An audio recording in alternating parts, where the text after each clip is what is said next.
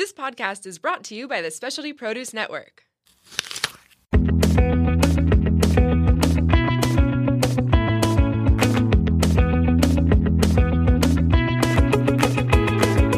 Welcome to Plated Earth, where we share at least a fraction of the crazy, wonderful, and insightful stories of produce. I'm your host, JJ. Plated Earth is also the official podcast of the Specialty Produce app. Please show your support for us and Specialty Produce by downloading the app and exploring one of the globe's most comprehensive fresh food databases. Now grab a snack and get ready for Food Fables, where we share original short fiction stories about produce and its connection to people, culture, and more.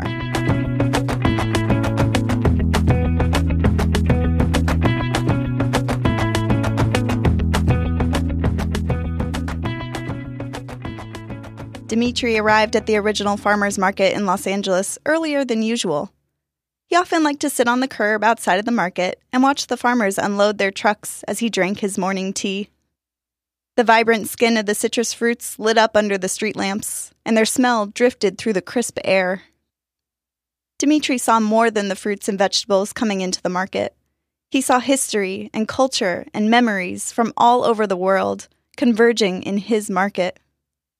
"It's a beautiful thing," Dimitri said aloud as one of the farmers passed by with a crate of Caracara oranges. "Sure is, Papa Earth." All of the farmers, and even some of the regular market-goers, had taken to calling him that because of his giving and nurturing demeanor, his love of food, his depth of knowledge, and, of course, his infatuation with Mother Earth.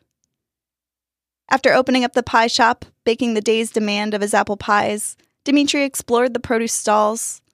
He selected a ruby red grapefruit after careful consideration, and as he paid the farmer, he noticed a mom holding her little girl just one stall over to his right. The little girl was pointing to different fruits and naming them, smiling big and proud when she got the name right. She'd clap her little hands together and scrunch her face, her pigtails jiggling as her whole body shook with joy. "Lemon? That's right, sweetie. Grapefoot. Grapefruit. Ah, or is it a case of mistaken identity?" Dimitri approached with a smile. "That's not a grapefruit?" the mother inquired. "It's a pomelo. They're larger than a grapefruit, nearly the size of your head," Dimitri said as he held up one to cover the little girl's face, then pulled it back with a peekaboo smile. The little girl giggled. "It's not your fault, though, my dear. Your guess was a good one. The pomelo and the grapefruit have a history of misidentification and have been cursed by confusion from the grapefruit's very start. A tale of mistaken identity." He held his grapefruit up next to the pomelo, his fingers outstretched to balance the fruits in his palms. He made his way to the community tables, the mom and little girl right behind him. As Dimitri cut open the grapefruit, a larger crowd gathered around. He used a serrated spoon to scoop out a few segments of the juicy, tart, red pulp, humming contently. As usual, with a wipe of his napkin across his lips, like a curtain unveiling the opening act, he began his story. Dimitri spoke. Late 1600s. "Land ahoy! Captain Shattuck, are we going ashore?" "For the last time, kid, it's Chaddock. And yes, all hands on deck, prepare to drop anchor." "Yes, Captain Shattuck!" The sailor ran off toward the stern of the ship. The captain rolled his eyes. He stuck his hand in his pocket and fiddled with the pomelo seeds that he had been eager to plant since he collected them on his journey in Asia. "Captain Chaddock!" A young merchant approached the bow. "Chaddock with a C." "What? Oh, no, sir, my name is Shattuck with an S and 2 T's. No, I didn't mean you. I meant, Captain, I'd like to take leave here in Barbados. I've heard a great deal about this sugar crop and would like to explore the potential business of its export before continuing my mercantile work at sea. I can barter my way aboard another ship later on. I just wanted to thank you for allowing me to travel with you thus far." "Oh, yes, and thank you for your working hands.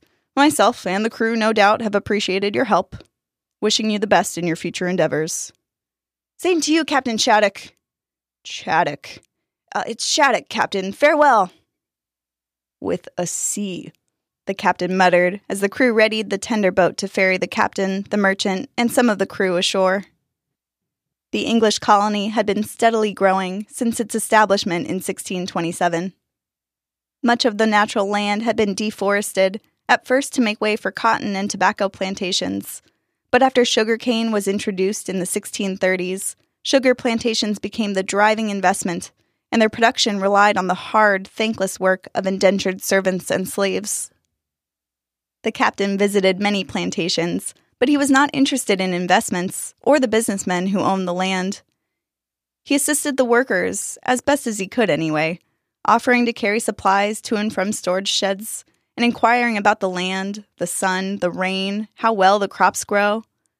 Some of the plantation owners refused to let the captain enter their fields, while others laughed when he made his request, bouncing back and forth up onto his toes and down again, hands in his pockets, fiddling with those seeds.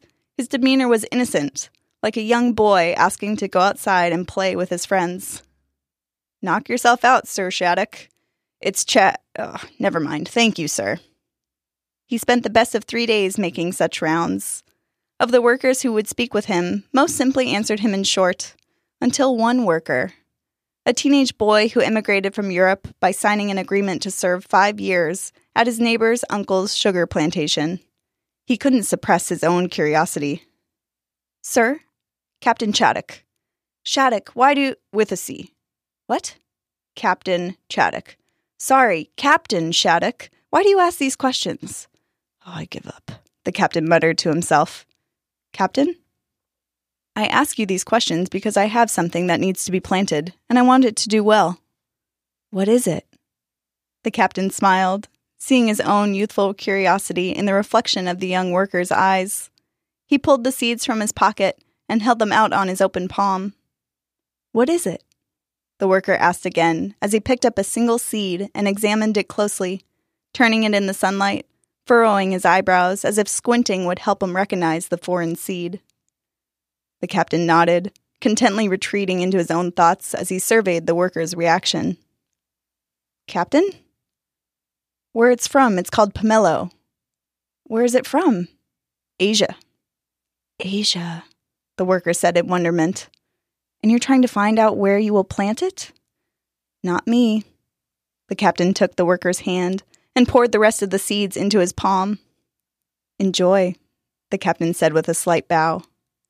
As he walked away, heading back to his ship and his crew, due to sail in just one more day's time, the worker called out after him, "We'll name this fruit, which I promise will grow here, in your honor." The captain laughed like a madman as he faded from sight, calling out, "Then it will be doomed with mistaken identity like I." The worker just smiled, looking down at the seeds in his hand. As the captain believed, the worker found the perfect place to plant the seeds, and he patiently cared for them for 8 years before they finally set fruit. He introduced them as Shaddocks and told the story of the captain who gave him the first seeds. He grafted new trees and planted more seeds, and sure enough, the fruit flourished on the island. Then one day, many years later, the worker, now an old man, was walking through his grove when he noticed a tree toward the end of the grove that didn't look like the rest. The fruit was slightly smaller and was growing in clusters. He plucked one from the tree to get a closer look, and as he made his way back to his home, he plucked a shaddock to compare side by side with the new fruit. "Incredible," the worker whispered as he sat at a table, cut segments of both the shaddock and the new fruit spread before him as he finished his investigation. He returned to the new tree, gathered more fruits, and made his way to town. "Look, you see, so much smaller, and the rind is much thinner. The flavor has an acidic bite, but still hints of sweetness. Oh, and the way the fruit grows on the tree, you should see it." "Ah, a small shaddock," one person exclaimed. "Yes, a small shaddock," another agreed. "How interesting." "Interesting, yes, but I really don't think it's a shaddock at all. It's some sort of hybrid, I'm telling you." The crowd dismissed the worker's claim, and he could hear others down the way repeating, "Oh, a small shaddock," as the fruits were passed along. The worker, trying not to feel defeated, knew he needed to cultivate this new crop, but his body was frail, and his time was coming to an end.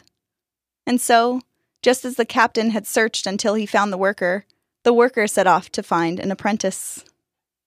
He carried the new fruit through town, continued to hand out tasters and fend off commentary about the small shaddock, until one young boy, around the same age the worker was when he met the captain, took a segment, examined it in his hand before eating it. "Whoa, it's more sour than a shaddock," the boy exclaimed. "The rind looks to be thinner, too." "Yes, my boy, yes! And the size, true, it's smaller, but it's more than that. I don't even know where it came from. I was just walking through my grove, as I do every morning, and I came across this tree." The worker and his soon-to-be apprentice walked together as the worker continued his story. In the next month, the two worked together to plant more of the new tree, and they shared speculations on where it came from. "I think a bird flying over dropped the seeds of another fruit," the apprentice said. "I think Captain Shattuck's spirit planted the new seed, one final gift for me to enjoy on this earth," the worker winked. The worker soon passed away, and the apprentice continued where he left off.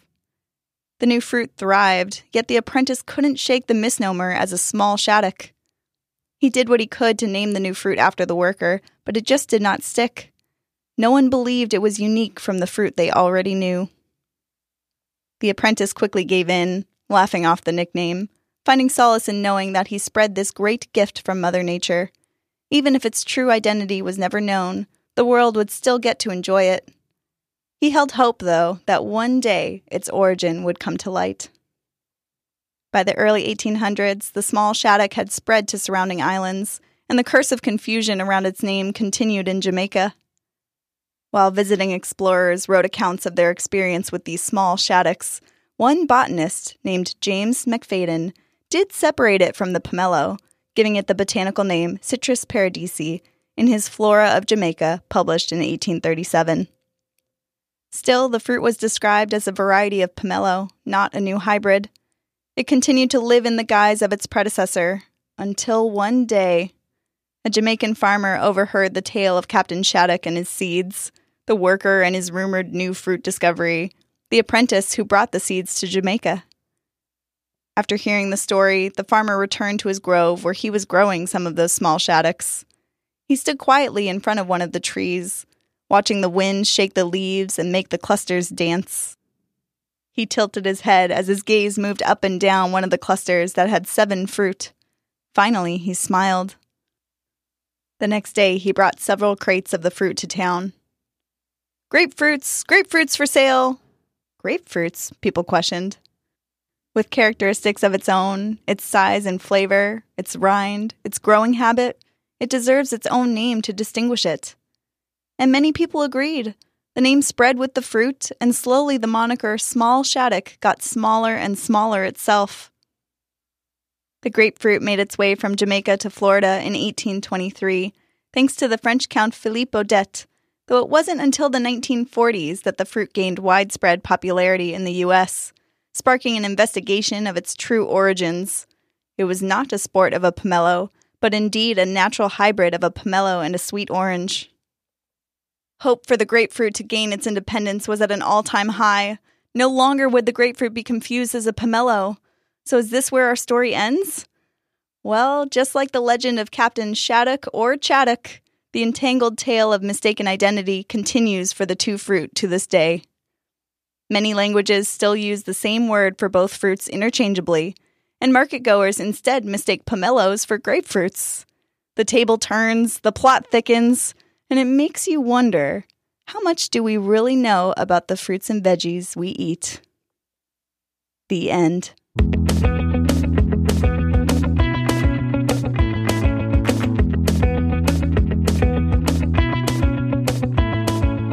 Well, folks, that concludes this week's episode. Be sure to follow @Specialty Produce App on Instagram for some amazing produce photos. And while you're on there, give us a follow @Plated Earth.